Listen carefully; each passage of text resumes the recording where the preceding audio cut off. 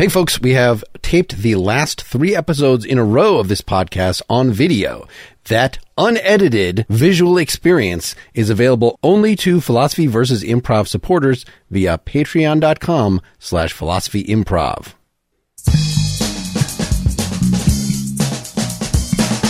This is Philosophy vs. Improv, where 2 sages try to teach each other a thing or two, and maybe you, the audience, get something out of it as well. My name is Mark Lintonmeyer, a philosophy assessor who today is assessing the field of improvisation. And I am Bill Arnett, an improv inspector, and I will be called to a home of philosophy in which to perform my inspection. Hello, I'm Nick Riggle, associate professor of philosophy at the University of San Diego. I work in mostly aesthetics, but aesthetics is very interdisciplinary, so I write in philosophy of language, value theory, moral psychology, all kinds of things, social philosophy more recently. And I have a new book out called This Beauty, A Philosophy of Being Alive. It's actually not this beauty, it's this beauty. Yes. It's indexical. It's you could say it wrong if you're in the wrong circumstance. Especially if it's ugly. Beautiful in its ugliness. Rather than having you immediately give the thesis of your book, I was watching a video about your last book on awesomeness and was struck by how your definition of awesomeness as creating a social space for improvisation rather lines up with the bent of this podcast that identifies some sort of important existential connection with going off script in some sense. Yeah, exactly. The book even draws on the rule of saying yes and later in the book. So drawing that analogy explicitly with improv. In that book, I argue that being awesome is being good at creating these social openings. So a social opening is an opportunity to step out of your everyday norms, habits, and roles and express your individuality, something that normally doesn't get expressed when you're just enacting a social role or carrying out your sort of everyday habits and routines. And so when someone's good at creating this opening, they're basically good at sort of inviting you into this space where you can kind of improvise, but in a way that engages your particular sense of humor, your particular aesthetic sensibility, your sense of taste in clothes and food and decor and all these things that make you sort of wonderfully you and allows you to connect with that other person as another individual rather than as like the barista or the colleague or whatever other role, you tend to be enacting in your daily life. Yeah, I got to do not a lot, but a fair amount of corporate training in the improv sphere.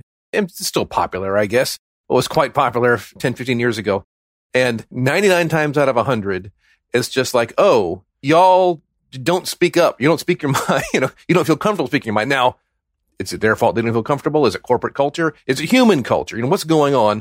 But it all boils down to people not wanting to be themselves. And they are honest with people on their level of the business structure.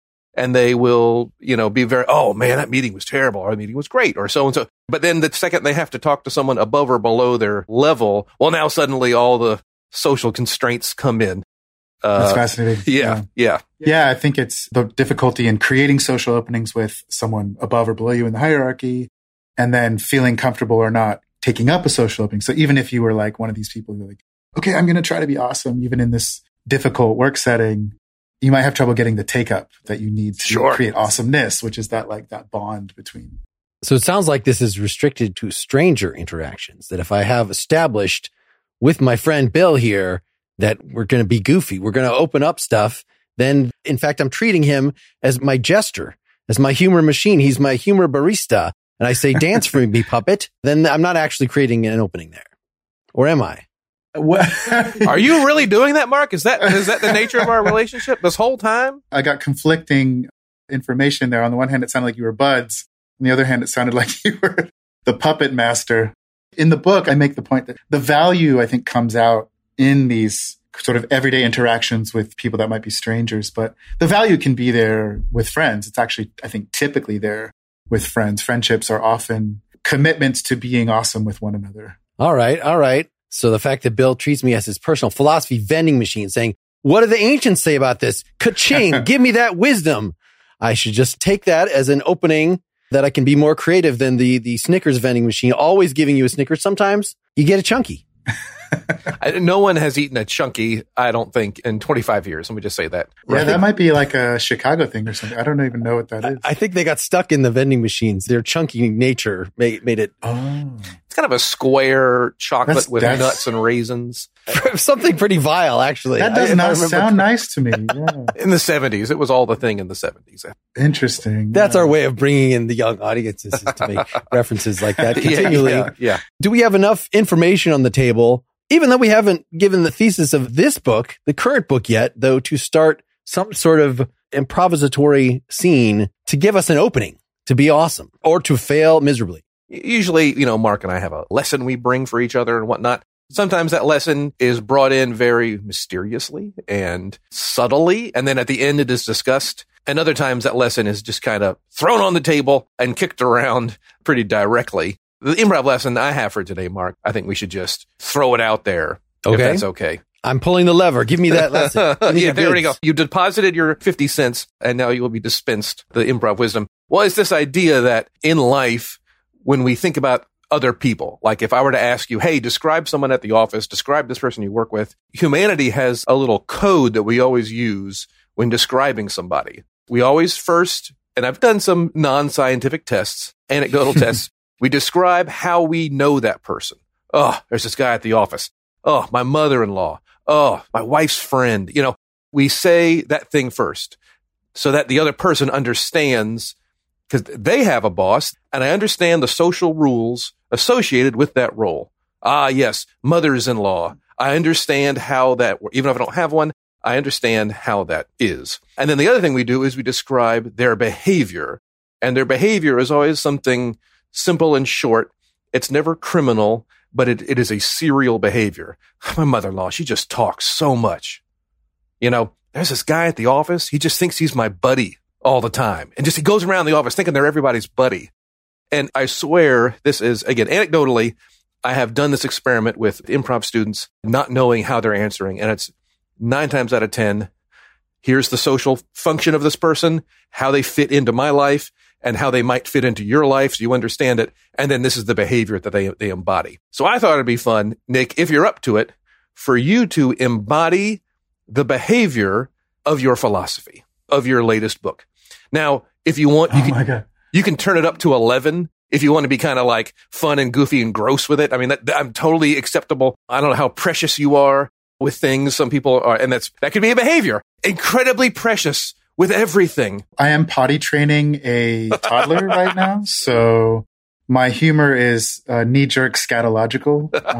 Yeah. Or when it's not, like I found myself laughing my ass off at a very childish joke, which I can tell you in 2 seconds.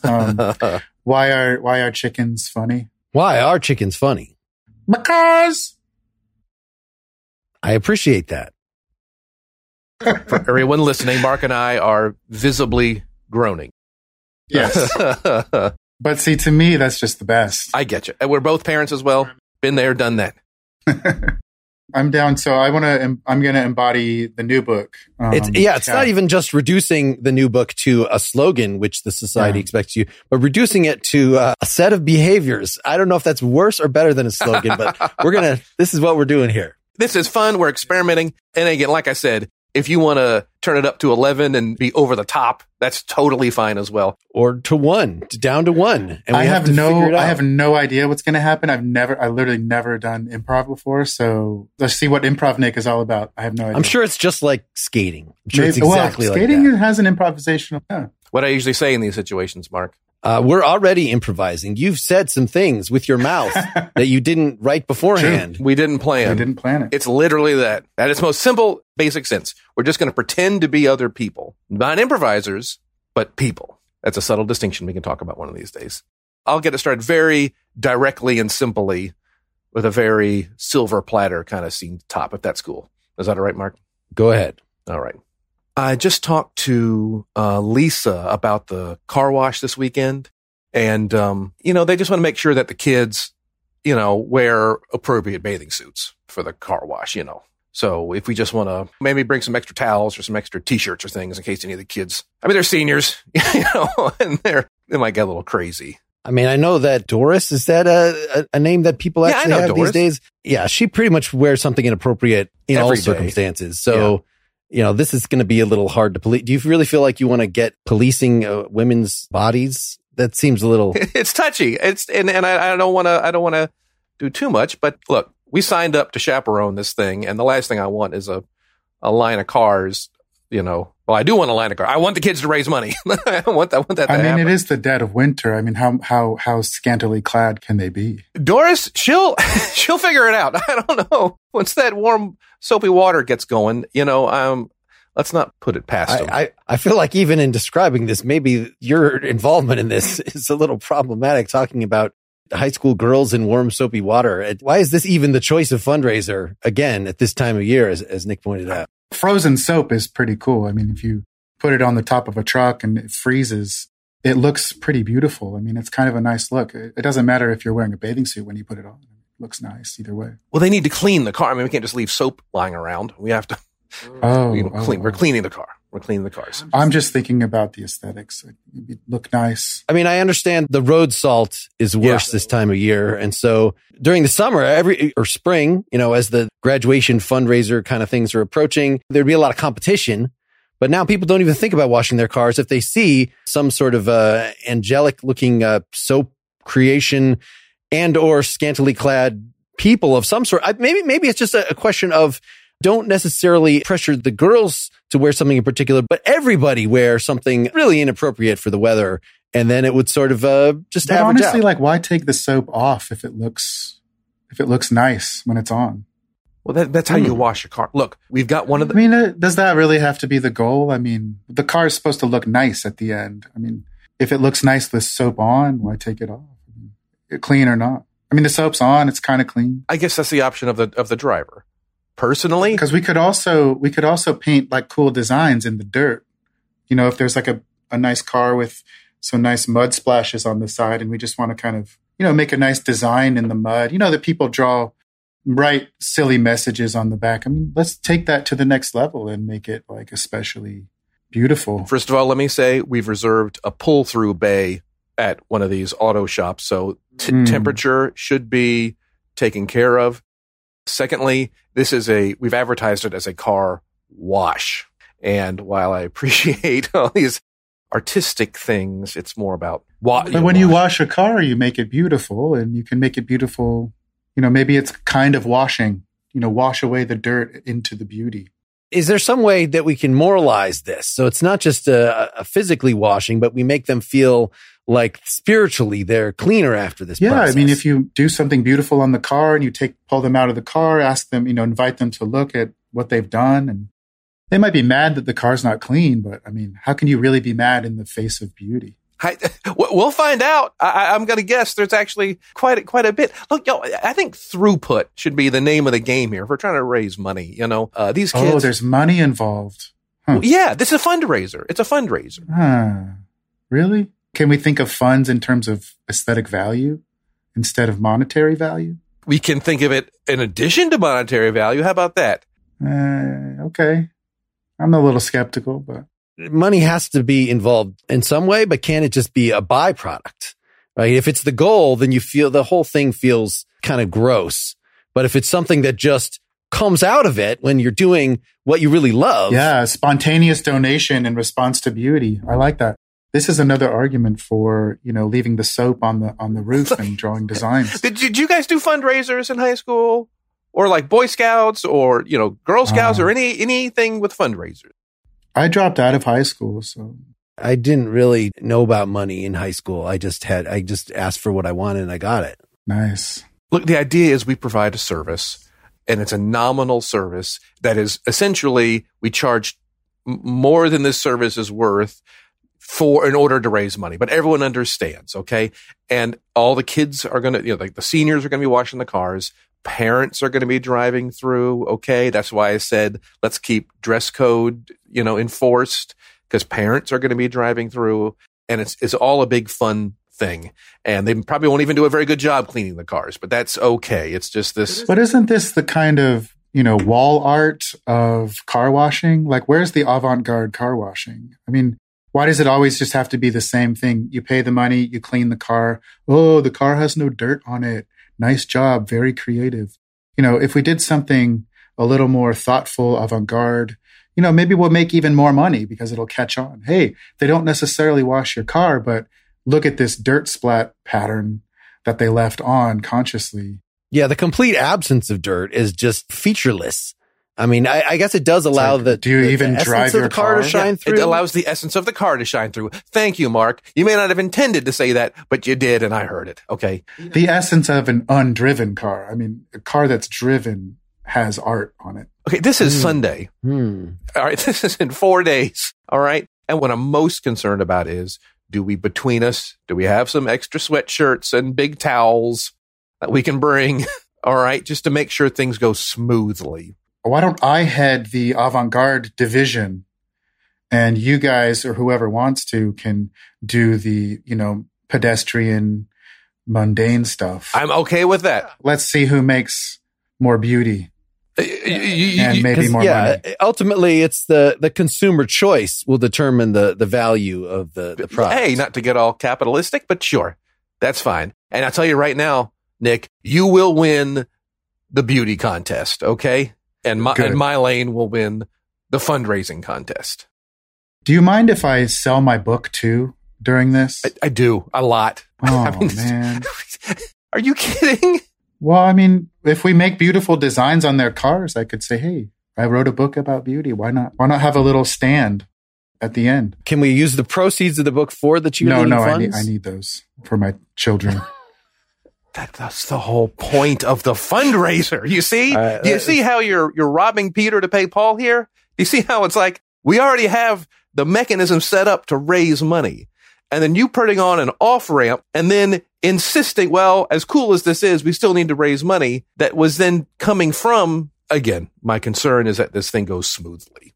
That's all I care. What's better, though? A beautiful car without a book in it or a beautiful car with a book in it? What's better? Depends on the book. I can find some. Wow. I mean, we can get some pretty nasty books to put in there. I don't know if the Pol Pot biography. We can make that happen. You keep trying to get rid of that case of Pol Pot biographies that you have under your bed, and I don't want to hear about it. I don't want to hear any more about your damn Pol Pot biographies. Stop bringing that in every time we have a conversation. It was a pretty weird phase, Bill. You have to admit. I thought the public was ready to learn. And learn what, though? How not to behave. The introduction was outstanding. Let me just say that. The first 2-paragraph introduction was pretty good. Yeah, we'll stop right there. All right. Clap, we got to Pol Pot. Yeah. What would the lessons of the Pol Pot biography be? Like, don't be bad. It seems like it actually might be pretty interesting. I mean, yeah. Don't be Pol Pot. Here's how he became himself. I mean, if it's the Pol Pot manifesto, that seems like something that I would not be interested in. But the Pol Pot story, probably fascinating. Told from an outside perspective. Let me just be clear. I'm not sure if him telling his story, it's a bit like Donald Trump's autobiography. I'll tell you what that's about right now. I love myself. You don't need to read any more. And yet using a ghostwriter means that indexical no longer applies. Does the ghostwriter love himself? Does he love Trump himself in Trump's stead because Trump is unable to love himself? Or does Trump love himself but is unable to express how much he loves himself? And so the ghostwriter is taking the role of Trump and pretending. I think everyone loves Trump. They just don't know it yet. That's the sort of internal ethos of the man himself. Is love to hate still love? It's having a use for. That's a good aesthetic question. That seems like the no publicity is bad publicity. The whole thing that what the press learned from this whole experience. Why do we love bad movies? How did you feel about playing that scene, Nick? That was fun. It took me a second to figure out my approach, but I feel like it was fun. Yeah. I love that. It was great. Once you narrowed it in, it was great. Do you think it embodied some of the things in your book? Yeah, in a kind of caricature-y way. But certainly. Yeah. Well, let's talk about that because last episode we talked about the meaning of life. And so this is a variation off that question of, given the realization that life is short, then does that logically entail that you should do any particular thing? Does it logically entail any particular attitude at all? We act like it does. We say you only live once as if that's supposed to mean something. But is that merely culturally relative, or does that express something sort of fundamental about human nature and sort of realizing our own mortality, which is, something at some point you figure out, that should be a characterizing trait of adulthood. And that's supposed to then, according to at least conventional wisdom, lead to this seize the day sort of mentality. But does that logic actually work? Yeah. In the new book, I talk about this. And one way to get at it is like, you only live once. People think that means you should embrace life or be loving of life, spontaneous, adventurous, bold, or carpe diem, right? Seize the day, make your life extraordinary. And it's like, yeah, you only live once, but on the one hand, like you didn't choose to be alive. Like you didn't choose your life or your existence, right? You just sort of woke up one day and found out like, wait, like what is all this? I didn't choose this. I'm just sort of in this body on this weird planet, like in this galaxy. Why should I value this thing that I didn't choose? It's as if someone, hands you a beautiful Japanese knife and says, here's your knife. Now you have to become a Jacques Pepin level meat carving, vegetable chopping professional chef. Like, here's your knife back. I don't even want this. Like, so that's one way to get at it. So you only live once, but you didn't choose this. So like, why have any sort of attitude towards it, especially when it's troubling and difficult and full of like lots of suffering and pain, even for very privileged people. Another way to get at it though, I think, is by saying, would things change if you lived twice? If you just knew, like you have one life and then it's not like heaven or something like that. You live one life, you die and you just have another one right after. You just, like everyone knows that that's what's going to go on. You would still maybe feel like, oh, you only live twice. I can just sit on the couch all day in this life because I'm going to live practice. Again. Yeah. You get your practice and you got your final exam. Yeah. Right. Maybe. Yeah. Which probably means you actually should practice. You should do some of the same things. Yeah, exactly. It's like, you don't think that, oh, now that I live twice, I can just do nothing in this life. Yeah. The thought is, it's not about the number of times you live. I mean, think about Nietzsche's eternal recurrence, right? That thought experiment was like, you live an infinite number of times, right? It's not just twice. And he drew the same sort of thought, like, this should encourage you to embrace life, to find your quote unquote tremendous moment, or to affirm your existence. My thought is, if you live twice, if you live an infinite number, it seems like it doesn't matter what the numbers are. It's something about being alive that merits its embrace. And it's like, what is that? I mean, if you're not aware of past lives, it may as well be once. Oh yeah, you've been alive a billion to the billionth power times, but you are completely numb to it. Oh, well, I guess I may not have lived a billion. It's like, yeah, exactly. Well, let's specifically think about the Groundhog Day case, where the conceit of that film was that eventually, after spoiler alert, after living through, I bet people who have seen Groundhog Day, if they're interested in seeing Groundhog Day, but you could pause and go do that. It's over 15 years.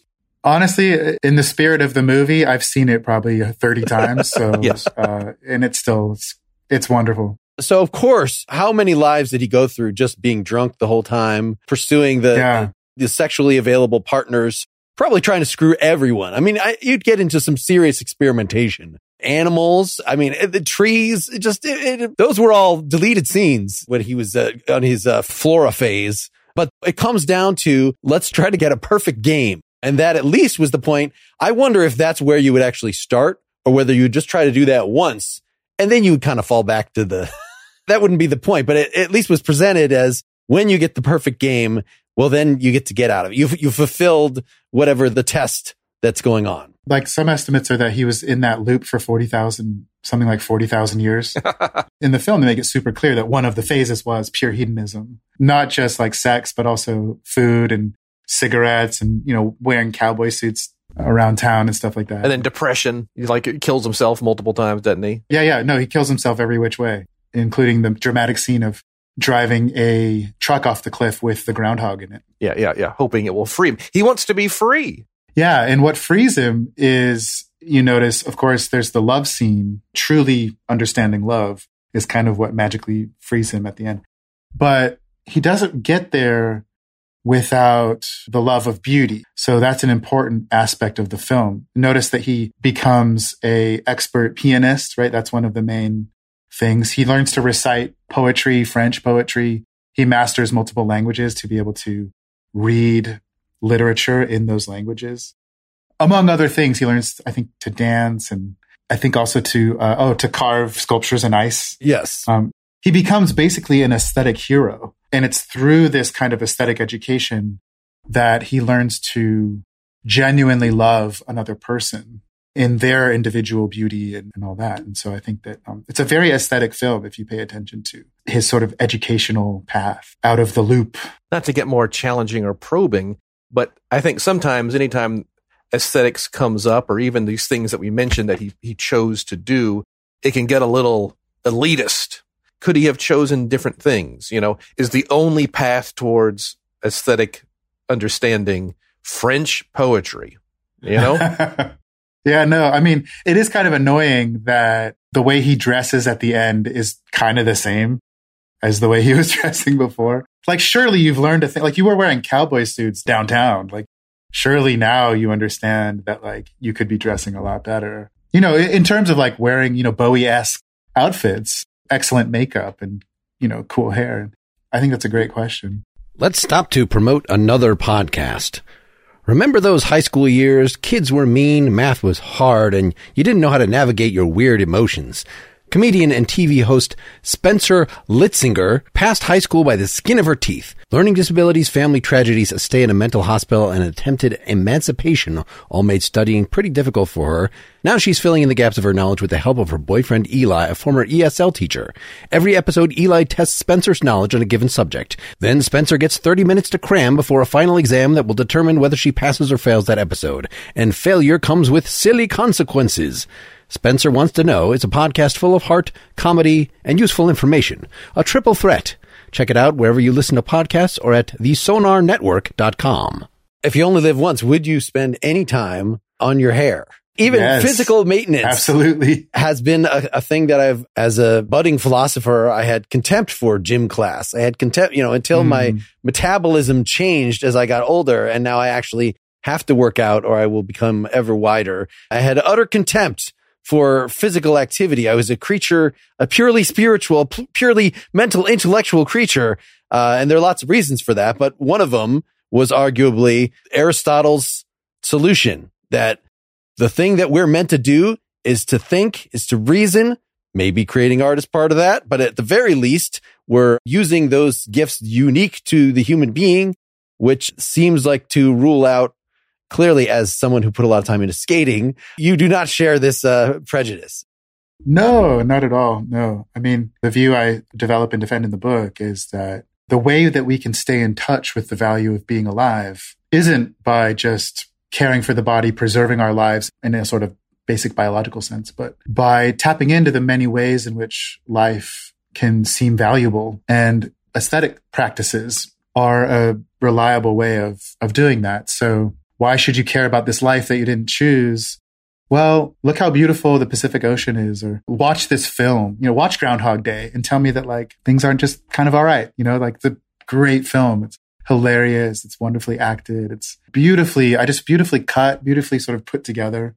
It's like this perfect little film, you know, and we can refer, you know, in an anti-elitist way to films like that or to rock bands or to fashion. You know, I totally think that loving your sort of embodied appearance in a certain social sense is a way of tapping into the value of being alive.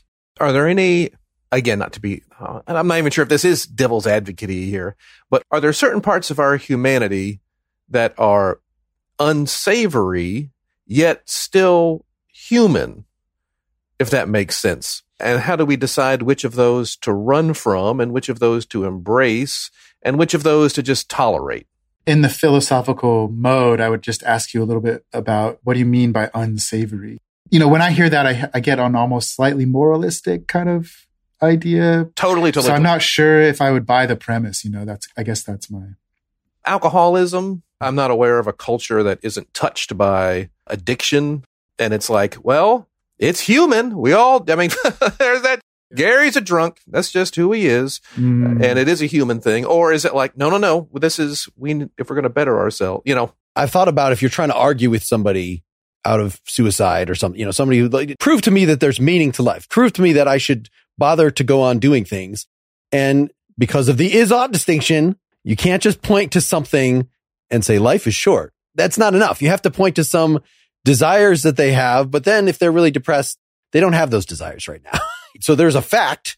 Well, later, if you get past this point, you will find, if you try things, you will find them meaningful. You will want to do them. So you're getting at teleology, which is a word I always like, comes from Aristotle, that there is some innate directedness within human nature. But what you're pointing out is that's a moralistic concept, right? If you're really being scientific about it and you just look, what do human beings tend to do? Well, they do tend to try to grow up to be big and strong. That's very much in line with Aristotle's idea of the telos. We are specifically through our speech and our mentality. It seems like maybe thinking and philosophizing, the kind of stuff that Aristotle wants us to do, is part of our nature, but there are plenty of other stuff. And so you got a guy like St. Augustine coming along and saying, no, actually, we're by nature sinful.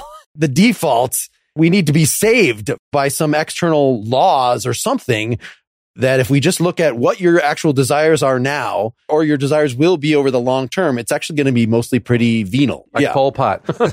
Yeah, power, maybe. Yeah. So Nietzsche sort of tries to split the difference that, yes, the basic thing on human nature is a will to power, but that's actually pretty good. That there's at least a way of dealing with ourselves and sublimating such that we can be such rambunctious creatures, but yet get something meaningful and beautiful out of it. Yeah, I think that a lot of beauty is created in trying circumstances, out of suffering, out of pain, a lot of ugliness too. But I don't really have, a kind of teleological picture. Quite the opposite, really. I mean, I'm really at pains to develop a way of thinking about the value of being alive, given this existential circumstance that we're in that's not religiously described at all, or teleologically described at all. It's just, you find yourself alive in this sort of mysterious circumstance or set of circumstances. How do you deal with that when part of those circumstances definitely include these darker tendencies, social tendencies, just pure natural things like disasters and cancer and all kinds of like dark aspects of human life. And the thought is, by the end of the book, I develop a kind of social theory of aesthetic value. And the thought is, basically, we've created this practice of valuing things in a certain way that depends on certain capacities that we have. Thankfully, I guess, in some sense of thankful, but we just have them, something we can draw on, a resource we can draw on.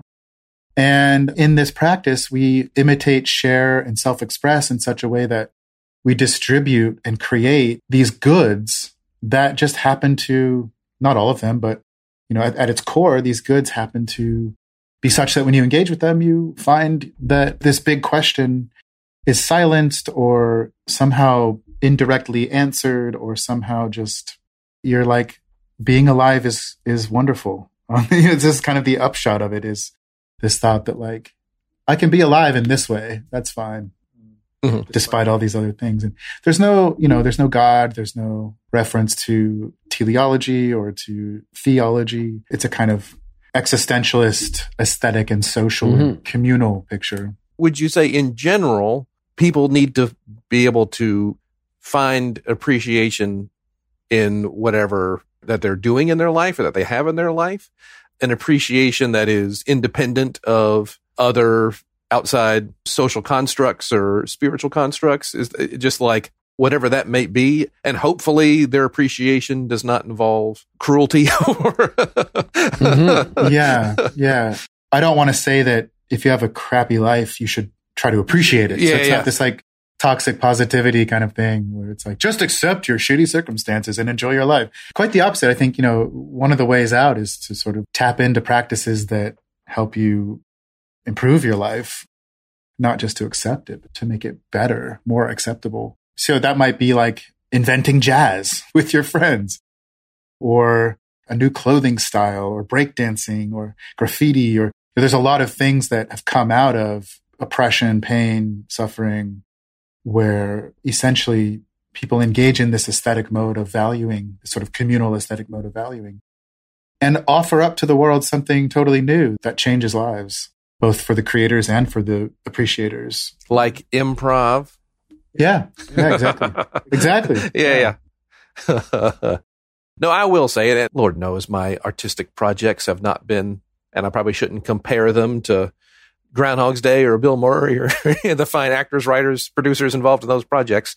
But the best creative output in my life have been when everyone involved in the project once is happy to be involved in the project. And all they care about is, and there's no expectation of reward or no expectation of recognition.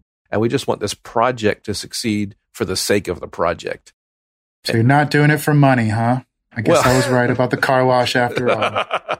Well, that's different. And I mean, I'm not going to turn down money, but yes, anything what you're saying here. They don't happen often, but when you do find yourselves in those situations, well, like you said, you're with your friends, you hang out with your friends, you're doing whatever, you're playing video games, whatever it is, you are able to hopefully enjoy those moments truly as yourself without thinking about, does everyone like me? Is this going well? And there are certainly people who may have some mental or social things they need to work on that prevent them from honestly doing that. But as an amen, I would say not only are those projects fun, they actually have the most output, and the best things end up being created in those moments as well, semi-paradoxically.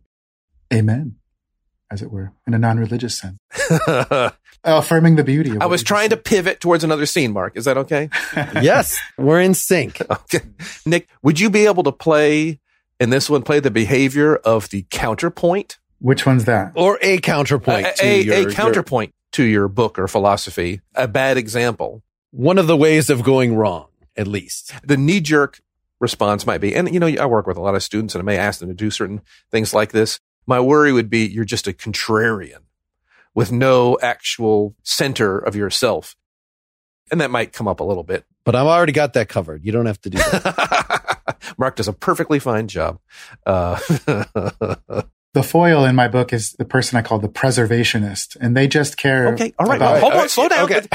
Oh. Show don't tell. Yeah, you get to be the preservationist. How about that? I see. Got it. Oh, and maybe you can even make them like silver-tongued. You know what I'm saying? Like, they don't think does the preservationist think they're a bad person? Do they think they're doing anything wrong? No. Is Pol Pot haunted by dreams at night about all the horrible things he's done? I hope so. He sleeps great. He slept like a baby, I bet. Well, you would know with all these my biographies. Yeah. Bill, can I start the scene? I would love for you to start. Yes. I have an idea that will actually put you, Bill, at the center. And I'm sorry to come to you at this point. And this also shows that I read the first section of Nick's book. Bill, it's me, your imaginary friend, Van, from childhood. I'm sorry, Nick, to pull this on you, but I'm Bill's imaginary friend now. And I know we haven't talked in a while, and I'm sorry to visit you here. You're back. With your friend. When you have a friend over here, usually I'm not publicly visible to more than one person, but I have some prior history with him. So I wanted to just really complain about, you created me as an imaginary being, and I feel like I'm pretty drab. And I'm wondering why you made those choices. You're back. Nick, can you see him? Is this? I see a kind of outline. I don't see the full image. I've never really seen a ghost before. I'm a little surprised about the outline itself. I mean, despite not really. I'm not the remains of a dead person. I'm a Bill, figment. could you describe him to me? Yeah. Because this is what really give me some meat is, Bill, you're the creative force who created me. And, it's, Van, I was 5. I was a kid, I don't, you just kind of a cool older brother with a ironic t-shirt, but a 5-year-old's sense of a cool older brother with an ironic t-shirt, and you wear those checkerboard Vans, and that's how I saw. Yeah. I must have seen those as a kid and thought they were cool. I don't know what to tell you. He's not a van. No, not like a vehicle. Oh. How is this happening? I thought you're an imaginary friend. Well, yeah. And, I'm your creation, and I come forth when I'm needed in your life. And so evidently, but I feel that's kind of selfish of you that I've only come forth when I'm needed, and you haven't really needed me so much. And I just feel like you needed some feedback. Maybe that's the need that I'm addressing. You didn't even know you had the need. I need an overhaul. Like, I'm still in the 5-year-old, the thing you created when you were 5. And that's, it's wearing thin. Sorry to interrupt, Van, but I'm having trouble with this outline. Can you just put some mud on your face, please? Oh, yeah. All right. I would love to see if that might help me see more. Okay, I'm going to use this house plant. Is that all right? This is a nice fern here. Do you need some of this beer? I can put it in the. Yeah, let's put the beer in and then I'm going to just cake it. This is my house. This is my house. Oh, wait. Sorry to waste your beer, but now I'm sort of blackface. I thought this was just not. I found this in the back of your fridge. I didn't think you. I just look. I'm 37, all right, and I don't need my parents anymore. There's a lot of things I don't need anymore.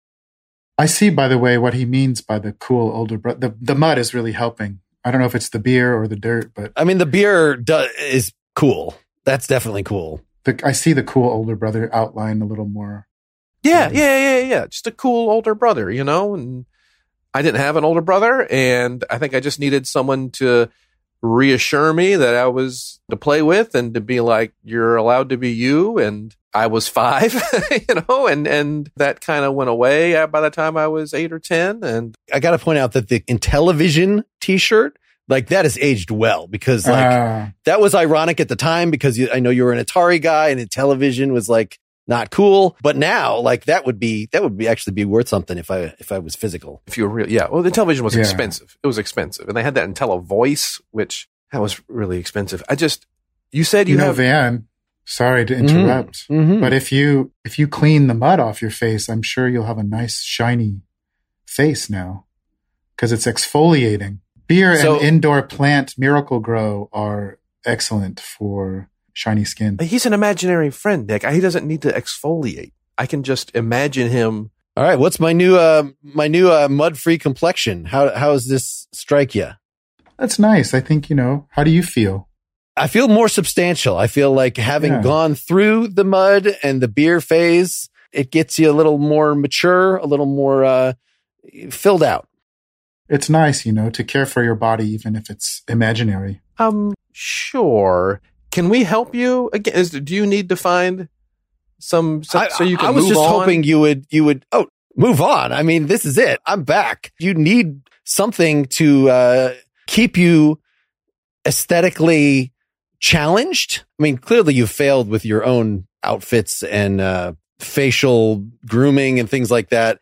So I think maybe having an externalized thing, kind of like a doll that you could, with your imagination, you could dress up.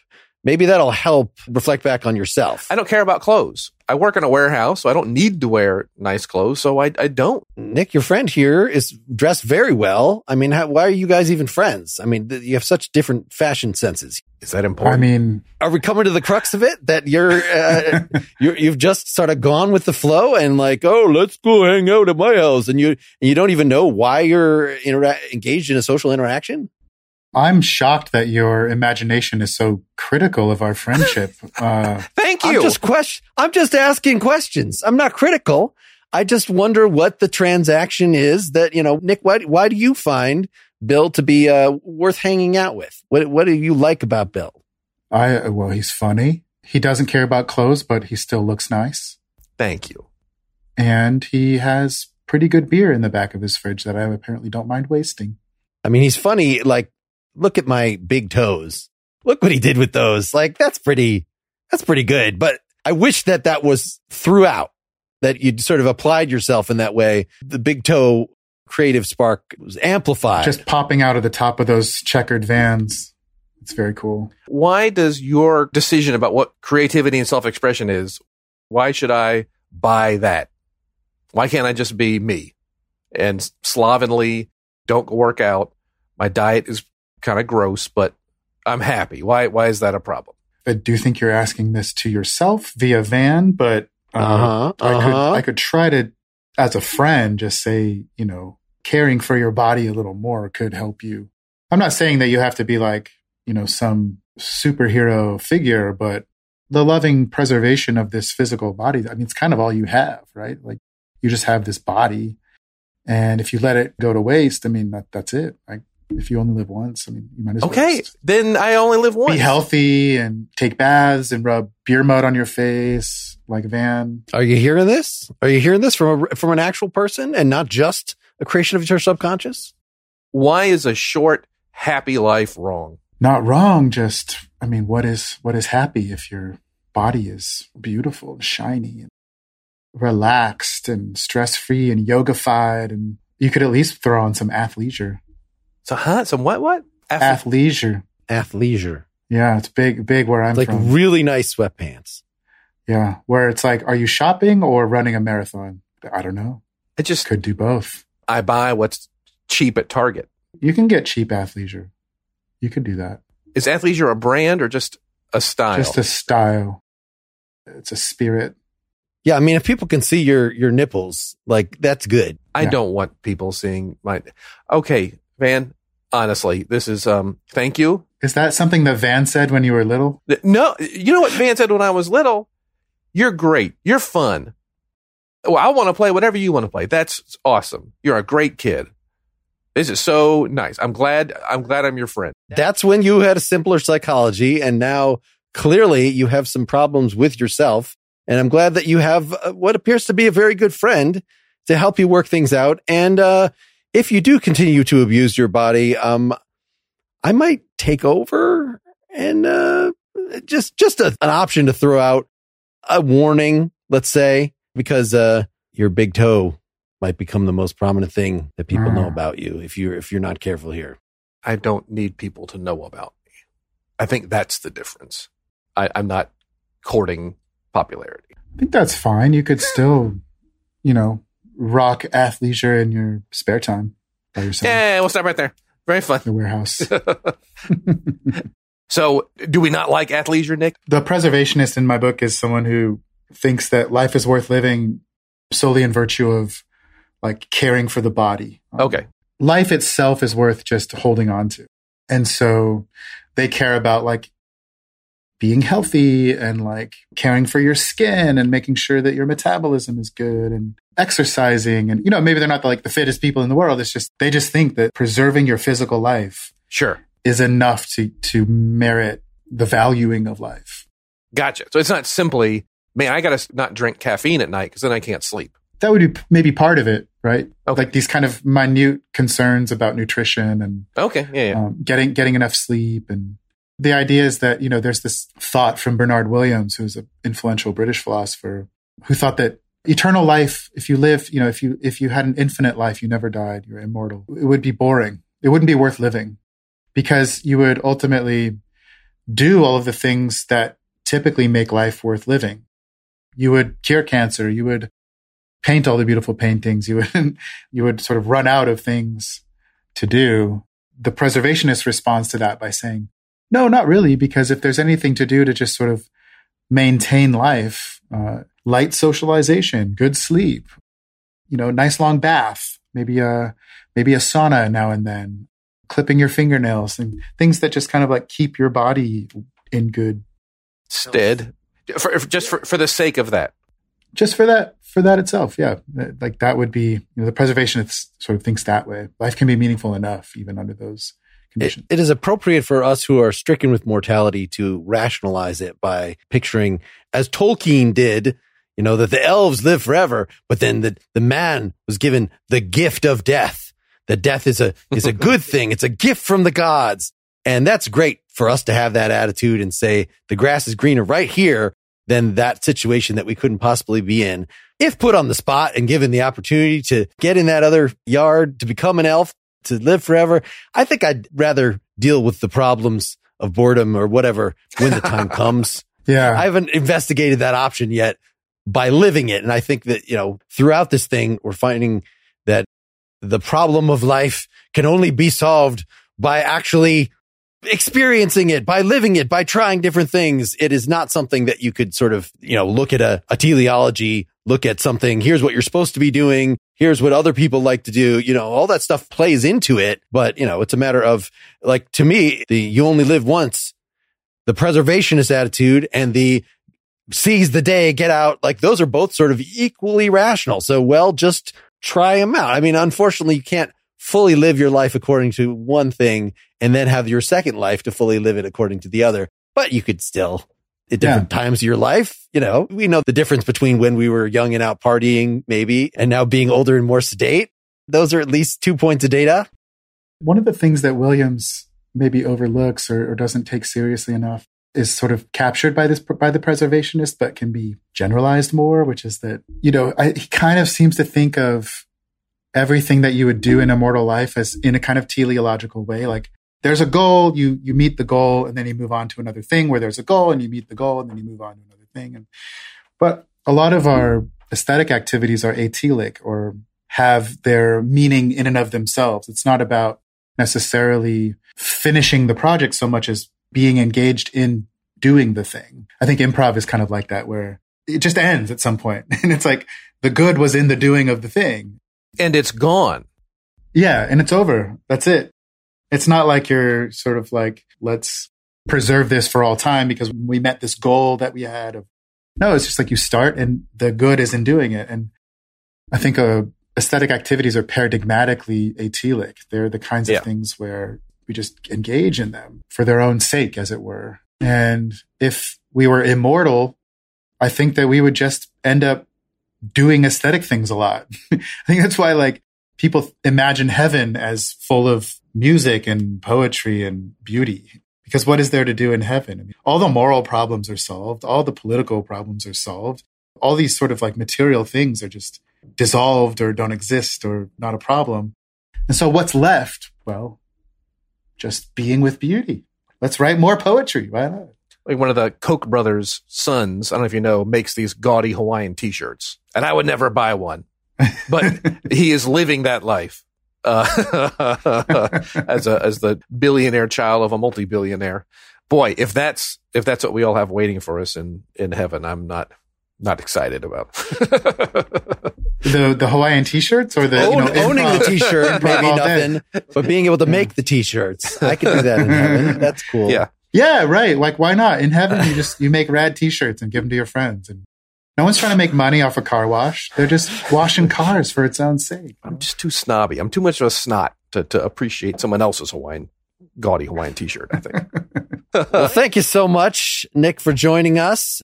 Yeah, my pleasure. This was fun. We've reached the parliamentary part of the game, the gamified thing where we just try to decide.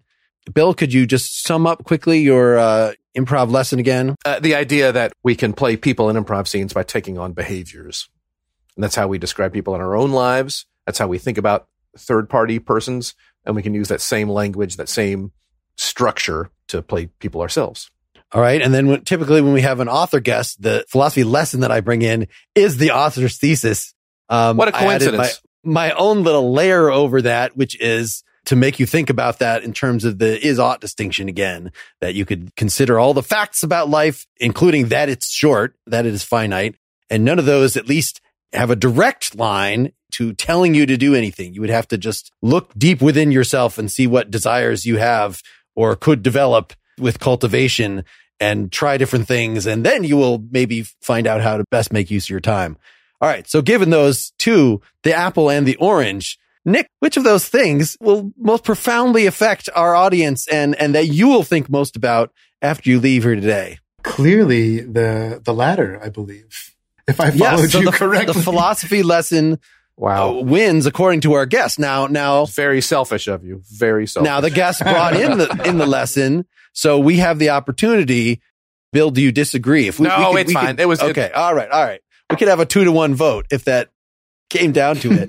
I'm glad I don't have to make that decision now. All right. Well, with that useless bit of business done, Nick, give your website or whatever. I'm just at nickriggle.com. On Twitter, Nick Riggle. Yeah, you can find my books on the internets and have a go at those. But this was really fun. Thanks for having me. I look forward to doing this eternally in heaven. All right. Before High five. High five. I learned a lot from you folks today. And I learned a lot from you folks today. Yeah, that was fun. Thanks for the opportunity to be on there and do some improv. It was fun. Indeed. And scene. Hope you enjoyed the show. Get more at philosophyimprov.com. If you want to support the show and not have to hear any more commercials and get our post-game segments, you can see options to do that at philosophyimprov.com/support. Thanks. I should sell my soul. Bankrupt.